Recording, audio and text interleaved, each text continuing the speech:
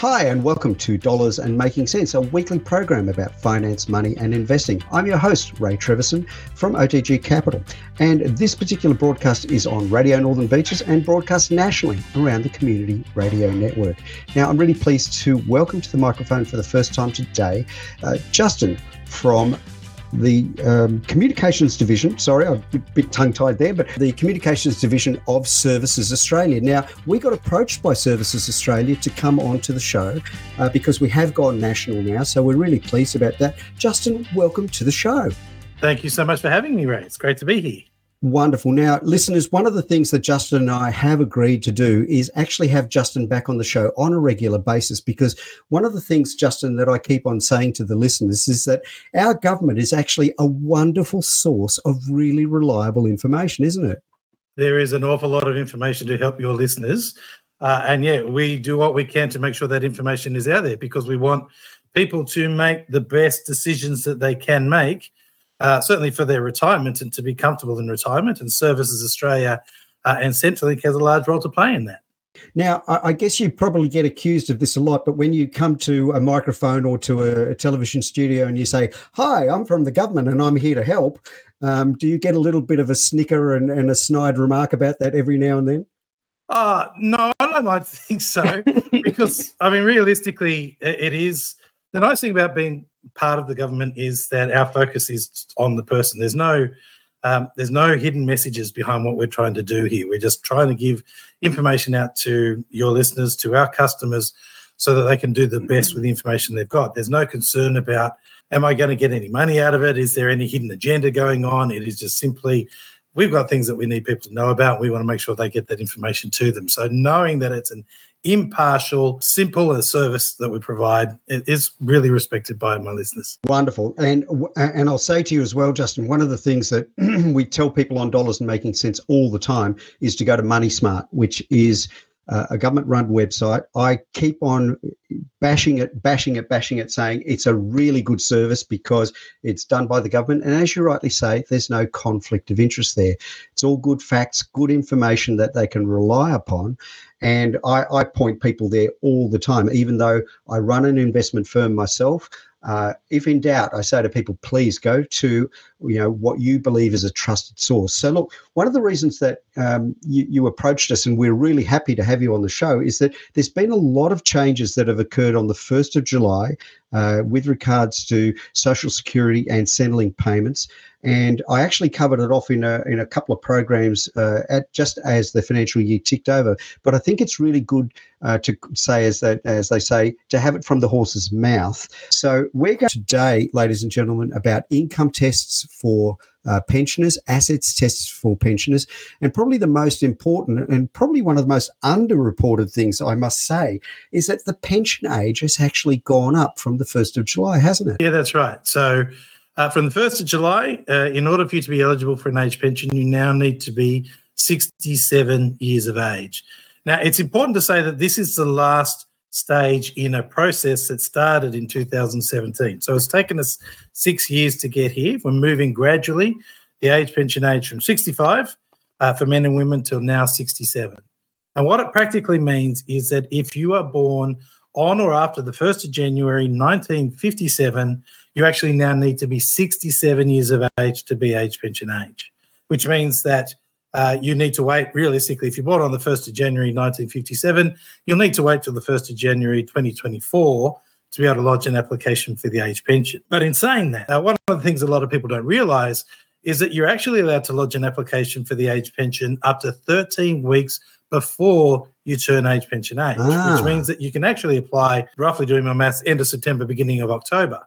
And we do encourage people to do that, because what that allows you to do is to hopefully get a lot of the background processing done before you actually turn age pension age. So a lot of the hard work is done, a lot of the documents that you need to provide are provided, and the processing is done, so that hopefully when you do turn age pension age from January 2024, it is a very simple process for the pension to actually start, and you start getting those payments. So you just get, it's the same amount of money, but you just get it that a little bit sooner. If you lodged when you turned age pension age, then you'd have to wait for all that processing to happen for us to backdate the payment for you. So it makes your life easier if you can lodge up to 13 weeks beforehand. Okay, so that's a good key message to give through, and a nice takeaway for our listeners is that if you believe you're going to be eligible for the pension, lodge early.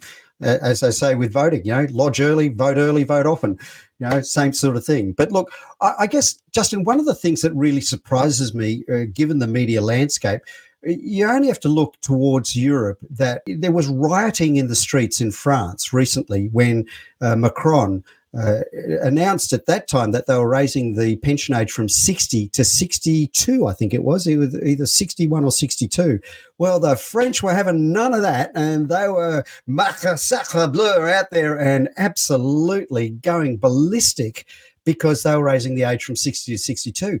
We went without a whimper. Nothing was said. I'm really not in a position to comment on what the public have been doing, but what I would say is that, first of all, this is not a new change. Now, as we've been projecting this, we've been talking about this since 2017. So the government has been very clear, Services Australia has been very clear that this is just one in a process of changes. So it really should not be a surprise to anybody that age pension age is changing, because we told you in 2017 that this was eventually going to happen. The other thing to remember about the Australian system that is different from a lot of other countries is things like superannuation. That ability to build up your own wealth means that there's hopefully less people that are so reliant on a pension, which means that they are able to create their own capacity to look after themselves.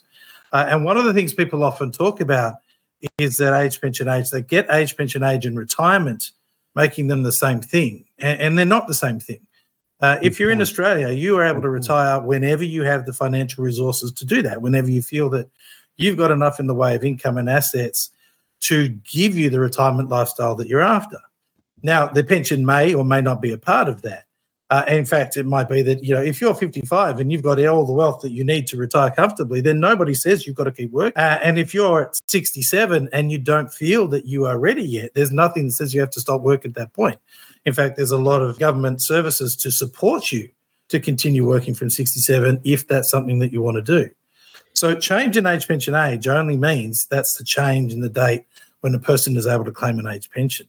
They can stop work whenever they feel that their resources, their assets, their super, give them the ability to achieve the retirement lifestyle that they want. Now, Justin, please believe me, I wasn't trying to entrap you with a politically charged question. It's just that at times when you are talking about public policy, it can venture down that path. And I'm not trying to entrap you. Please, don't get me wrong. One of the things that I'm very keen for people to, I guess, when they're listening to this show, is engage. And I guess that's one of the things why I made that comment. It's not necessarily to solicit a reaction one way or the other. It's just, it was a surprise to me that even when the announcement was made back in 17, not a lot was said at that time. And so we've had this gradual process of increasing the age by 6 months gradually, as you've rightly pointed out.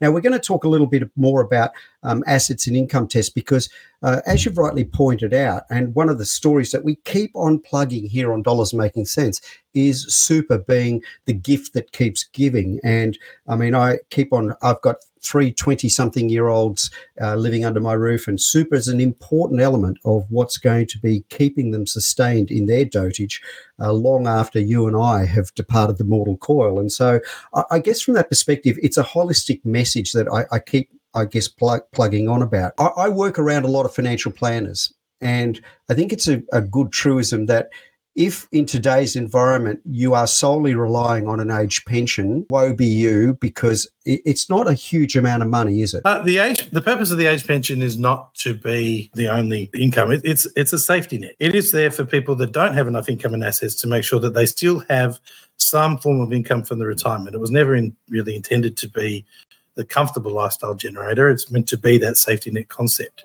But in order to work that out, there are these income and asset limits that determine how much pension that you get. And it is important to say that with those changes to limits, you can have quite a significant amount of assets and income and still qualify for some part rate of the age pension. So it can easily form part of a retirement income strategy without necessarily having to be the majority of it. And as your financial circumstances change, then as you deplete the rest of your resources and you may use up the superannuation as you get older, then your pension eligibility builds up and you may receive more from the government as an ongoing way of supporting that retirement income that you're after. I think you make an incredibly valid point there, Justin, because one of the things that I keep on harping to people again around with super is there designed to keep you in a standard of living after you've retired. It's not meant for intergenerational wealth transfer. And I think one of the real positives of the incoming government is that they're now legislating the purpose of superannuation. I think that's really important. But we're going to cover off income and asset cess after the break. But I wanted to cover off context, because I think context is really, really important. We talk a lot about the age pension and eligibility and people's rights. And I've listened to many discussion groups where people stand up and very vociferously defend their right to a pension. But the context has changed so dramatically. At the turn of last century, the average age of living was roughly 62. It ain't that anymore. It's roughly 85 for women and 82 for men. And so the expectation that there's a government check sitting at the end of the rainbow, we've had to dilute that over decades, haven't we? And I think this movement of the age pension is simply none and one of those, I guess, benchmarks that we need to move as people are living older, don't you think? Yeah, that's right. Part of the purpose of changing age pension age was to acknowledge the fact that people will be on their pension for a very long period of time, and recognising that, this is all taxpayers' money that's funding this. So the pension that you receive is the taxes that somebody else is paying on your behalf. And from a pension perspective, it is, again, it's that idea of it's a safety net. So it's not that something that you'll universally get and receive if you're an Australian. It is if you meet the eligibility criteria for being able to receive that, which we're going to talk about after the break. So there are requirements in order for you to meet the eligibility to get a pension. How long have you lived in Australia? Australian residency requirements are part of it, but your income and assets is also a significant part to make that pension payable. So there are going to be people who will not ever be eligible for a pension. And as far as, that's a great place to be. It means that you have millions of dollars worth of assets, not including the family home. It's you've got the freedom to do whatever you want. So if you had a pension eligibility, that's perfectly fine. If you don't have a pension eligibility, then enjoy the assets that you do have and live. And this is really what it comes down to: try and achieve the lifestyle, which I was talking about beforehand, the retirement lifestyle that you're trying to do. Now, for some people, that's going to be very different. Some people's idea of a great retirement is to drive a combi van around Australia and try and fish in every lake in the country, whereas other people's idea of retirement is to fly overseas to visit the kids in England every 2 years. Now, obviously, your capital requirement for achieving both of those retirement lifestyles are going to be different. It's not that one is better than the other. It's personal preference. It's all about, when you're building wealth, it's all about getting the assets to generate the retirement lifestyle that you're after, using those assets to be able to enjoy that retirement lifestyle. And the age pension may or may not be part of that process. Wonderful. Justin, we're at time now for a break. You're here on Dollars and Making Sense, here on Community Radio Network and Radio Northern Beaches. I'm with Justin from Services Australia, and we'll be back in just a moment. Hi, and thank you for listening to Dollars and Making Sense, a weekly radio program about finance, money and investing on Radio Northern Beaches and nationally on the Community Radio Network around Australia. The views, comments and opinions aired during our program should not be construed or viewed as financial advice. Any commentary is general advice only and does not take into account your objectives, financial situation or needs. You should consider whether the advice is suitable for you and your personal circumstances. If in doubt, you should contact an authorised licensed financial planner. We welcome questions and feedback, and you can get in touch with us via our blog, social media channels or email.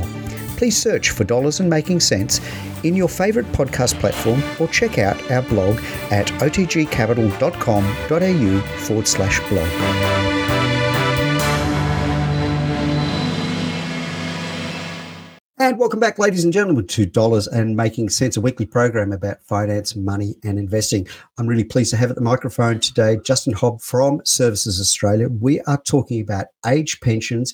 And before we went to the break, Justin, we were talking about income and assets tests. Now, some people may not know what that actually means. So I always like to break things down to first principles. Can you explain to the listeners what an income and assets test is and how that applies to whether they're eligible to get an age pension or not? So part of the criteria for age pension is to be of age pension age, which we've already spoken about. The other requirement is that you need to be under the income and assets test cutoff points in order for a pension to be paid. So what we mean by that is that when we look at everybody's pension eligibility, every day we test what is their assessable income and what is their assessable assets. So they're actually two different tests. One looks at how much income that you're generating. The other one looks at how much you own and what the level of assets that you have. And based on those tests, we work out how much pension you may be. If you are under the cutoff points, there is a certain point where you're eligible for the full pension. We call that the income-free area or the assets-free area, where if your income and assets are under those limits, you're eligible for the full rate of pension. And then as you earn more or as you own more, the pension starts reducing. So it's a sort of sliding scale as the pension starts going down. So the more you have, the less pension you get, until eventually you lose eligibility. Now, by saying that means basically the pension can't be paid because either you earn too much or you own too much. Now, that's a good way of putting it. That's a good way of putting it. You only have to be ineligible for one. So the way that it works is we look at your assessable income and we look at your assessable assets, and depending on which one is actually going to give you the lower pension rate is the one that we use.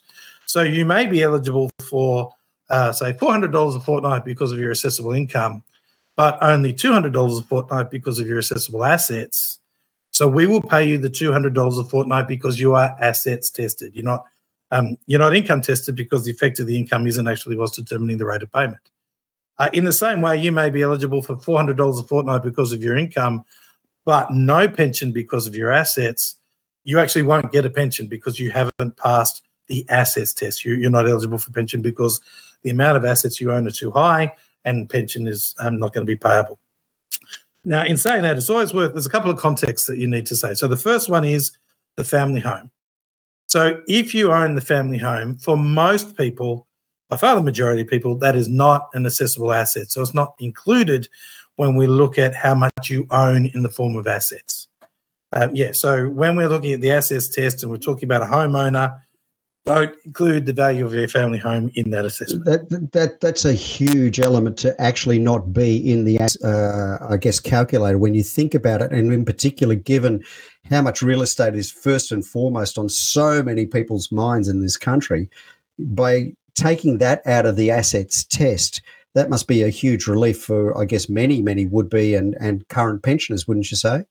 Well, I'm a Northern Beaches boy, as are you, and if the family home was actually going to be assessed for pension eligibility, there would not be many people eligible for a pension on the Northern Beaches. Nah. Because it is a big asset, but that's not what we're looking at. There are other things you can do with a home to help generate some form of income. You can borrow against it, but from a pension purpose perspective, when we're looking at the assets test in particular, unless you are actually actively trying to generate an income from your home. So what we're talking about is, if you're running a business from it, you might be doing a bed and breakfast out of it, you run an office out of it. So unless you're using some of the home to generate an income, it is an exempt asset and won't come into play when it comes to the assets test for pension purposes. I might just quickly ask there, does that include things like homestays and the internet businesses like Airbnb and the like? Would that impact somebody's pension payments? They're a bit different. So homestay is when you have, we're talking about the students, the homestay students. Essentially, yeah. Yeah, so if you have a homestay student and you only have one, the way that it works is that basically you are paid not just to provide accommodation for this student, you're actually paid to do pretty much everything for that student. So from a Services Australia's perspective, if you have a homestay arrangement itself, there isn't actually any assessable income from that one, and there's no assessable assets, so it makes no difference. But there's the more that you have, the more chance of profit that you might be making. So if you were running 3 homestay students at the same time, that's a different story.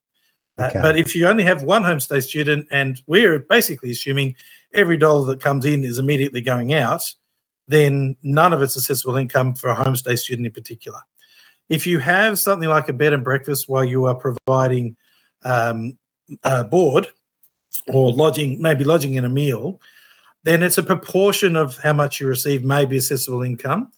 But under those circumstances, there often isn't an asset. It's just the value, potentially the income. So the more that you provide in the way of services to the person that's staying at your place, the less income you're going to have, because basically it costs you more to have them. So if you're providing the majority of the meals and things for that person, there's not actually much assessable income that will come out of that. We're not thinking that you're making much profit.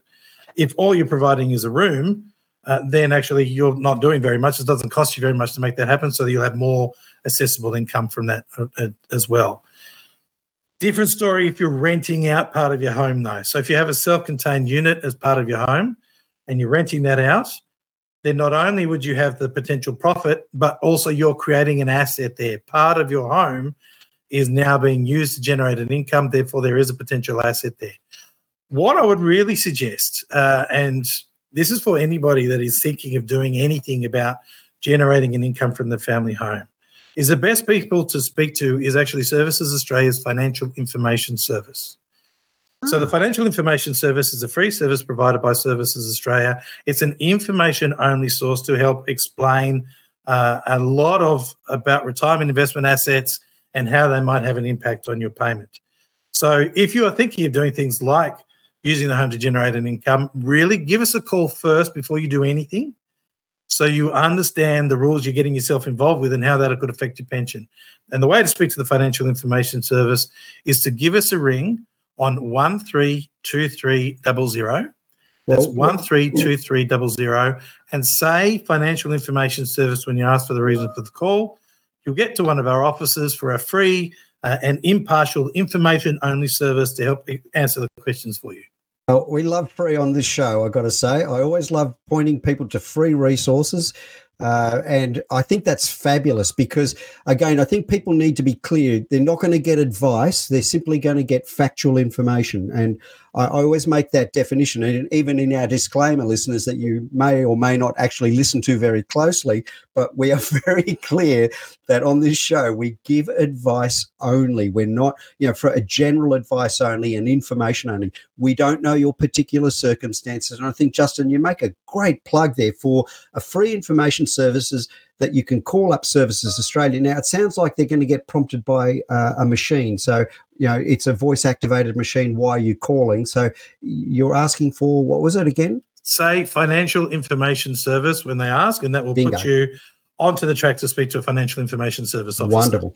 Now, whilst we've been chatting, I've actually got up on one of my screens here the fact that the limits for pensions and part pensions, there's a lot of variables there about whether you're married or not married and whether you are in your own home or not. Can you explain to the listeners some of those variations as well?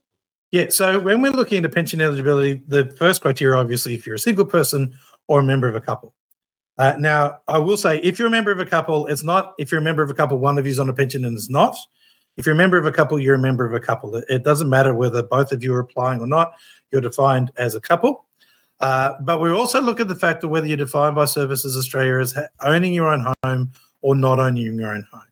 And if you own your own home, the income and assets test is actually a little bit lower, or the assets test in particular is a little bit lower. You're allowed to have a bit more in the way of assets if you don't own the home that you live in. So there's a higher assets, higher assets free areas, higher assets as cut-off points if you are a non-homeowner than it is if you're a homeowner. Now, in saying that, there are circumstances where you might think that you're not a homeowner, but you are defined by Services Australia as being one. And in particular, we're talking about retirement villages here. I was going to say, in what circumstance? Yes, thank you. So the big one is a retirement village, and it may be that you don't own the property, you don't own the land, but when it comes to a retirement village, it's about how much you paid to get into that retirement in the first place that determines you as being a homeowner. Okay. And the actual figure is $242,000 as of the 1st of July. So if you paid more than $242,000 to get into that retirement village, then you will be defined by Services Australia as a homeowner, and we won't count the amount that you paid as an asset. So it'll be exempt against you as if you did own a unit worth that value. But that sounds good then, doesn't it? It sounds good, though. That sounds like a good policy. Yeah, well, I mean, considering the value of retirement village units, then yeah, it's a big benefit around the Northern Beaches for sure, in the fact that the value of the amount that you paid, that lump sum that you paid, won't count towards your pension because you're determined to be a homeowner, and that's an exempt asset, as if I owned my own home for $700,000 and that's an exempt asset. If I pay $700,000 to get into the retirement village, I'm a homeowner, that's the exempt asset. And I guess one of the clear things that we've got to say to people, go to the websites, because, I mean, I've just been browsing through before and during while we're chatting. There's a myriad of really good stuff in there. I guess what always surprises me, given the disparity between rural, regional and capital city real estate. I know when I lived briefly in the UK when I was in the armed forces, they used to have a greater London allowance because London was always so much more expensive than anything else. Do you see the day that might be considered here in an Australian setting, or are we still, it's just one setting right across the entire country? Ray, I will leave that up to the politicians to make decisions on those sorts of things. Fair enough. It's an interesting point. What I will say, though, later on, just because you are talking Australia-wide, is that we actually have the opposite. We have what we call a remote area allowance, which is basically, if people live and Northern Beaches. This is not Palm Beach we're talking about. We're not a remote area because we live in Palm Beach. We are talking about when it takes you and half an hour to get to your driveway, and then you got to get to your local town from there. It's that sort of remote, place where you are so far away from the home. There is an actual payment that's called the remote area allowance that goes with that. We take, when you're lodging an application and you live in those sorts of areas, we will take care of that for you. But no, it's the exact opposite of what you're talking about from something that London is doing. Well, look, Justin, we're just about out of time. I've got to say, I'm really going to welcome you back on the show again. There's just so much that we can cover off. When I look through even the Bits of Service Australia website that I've been browsing this morning whilst we're chatting, I've got to say there's a lot of really good meaty content you and I can get into without necessarily getting down a rabbit hole of politics or whatever. And I apologise, it's sometimes inextricable. But Justin, from Services Australia, I'd like to thank you so kindly for being on the show. My pleasure. And there's just one other thing that I want to say before we head off, and that is, because there was a change to the income and asset limits, there may well now be people on the first day who are not eligible for a pension on the 30th of June. So, go to Services Australia's website, servicesaustralia.gov.au. Either click on the panel in front that says ageing, or go directly to age pension, servicesaustralia.gov.au/age pension.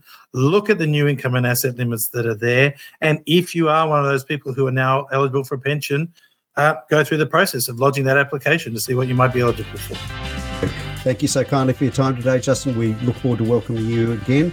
And that's it from us at Dollars and Making Sense. Thanks for listening in. And until next time, adios.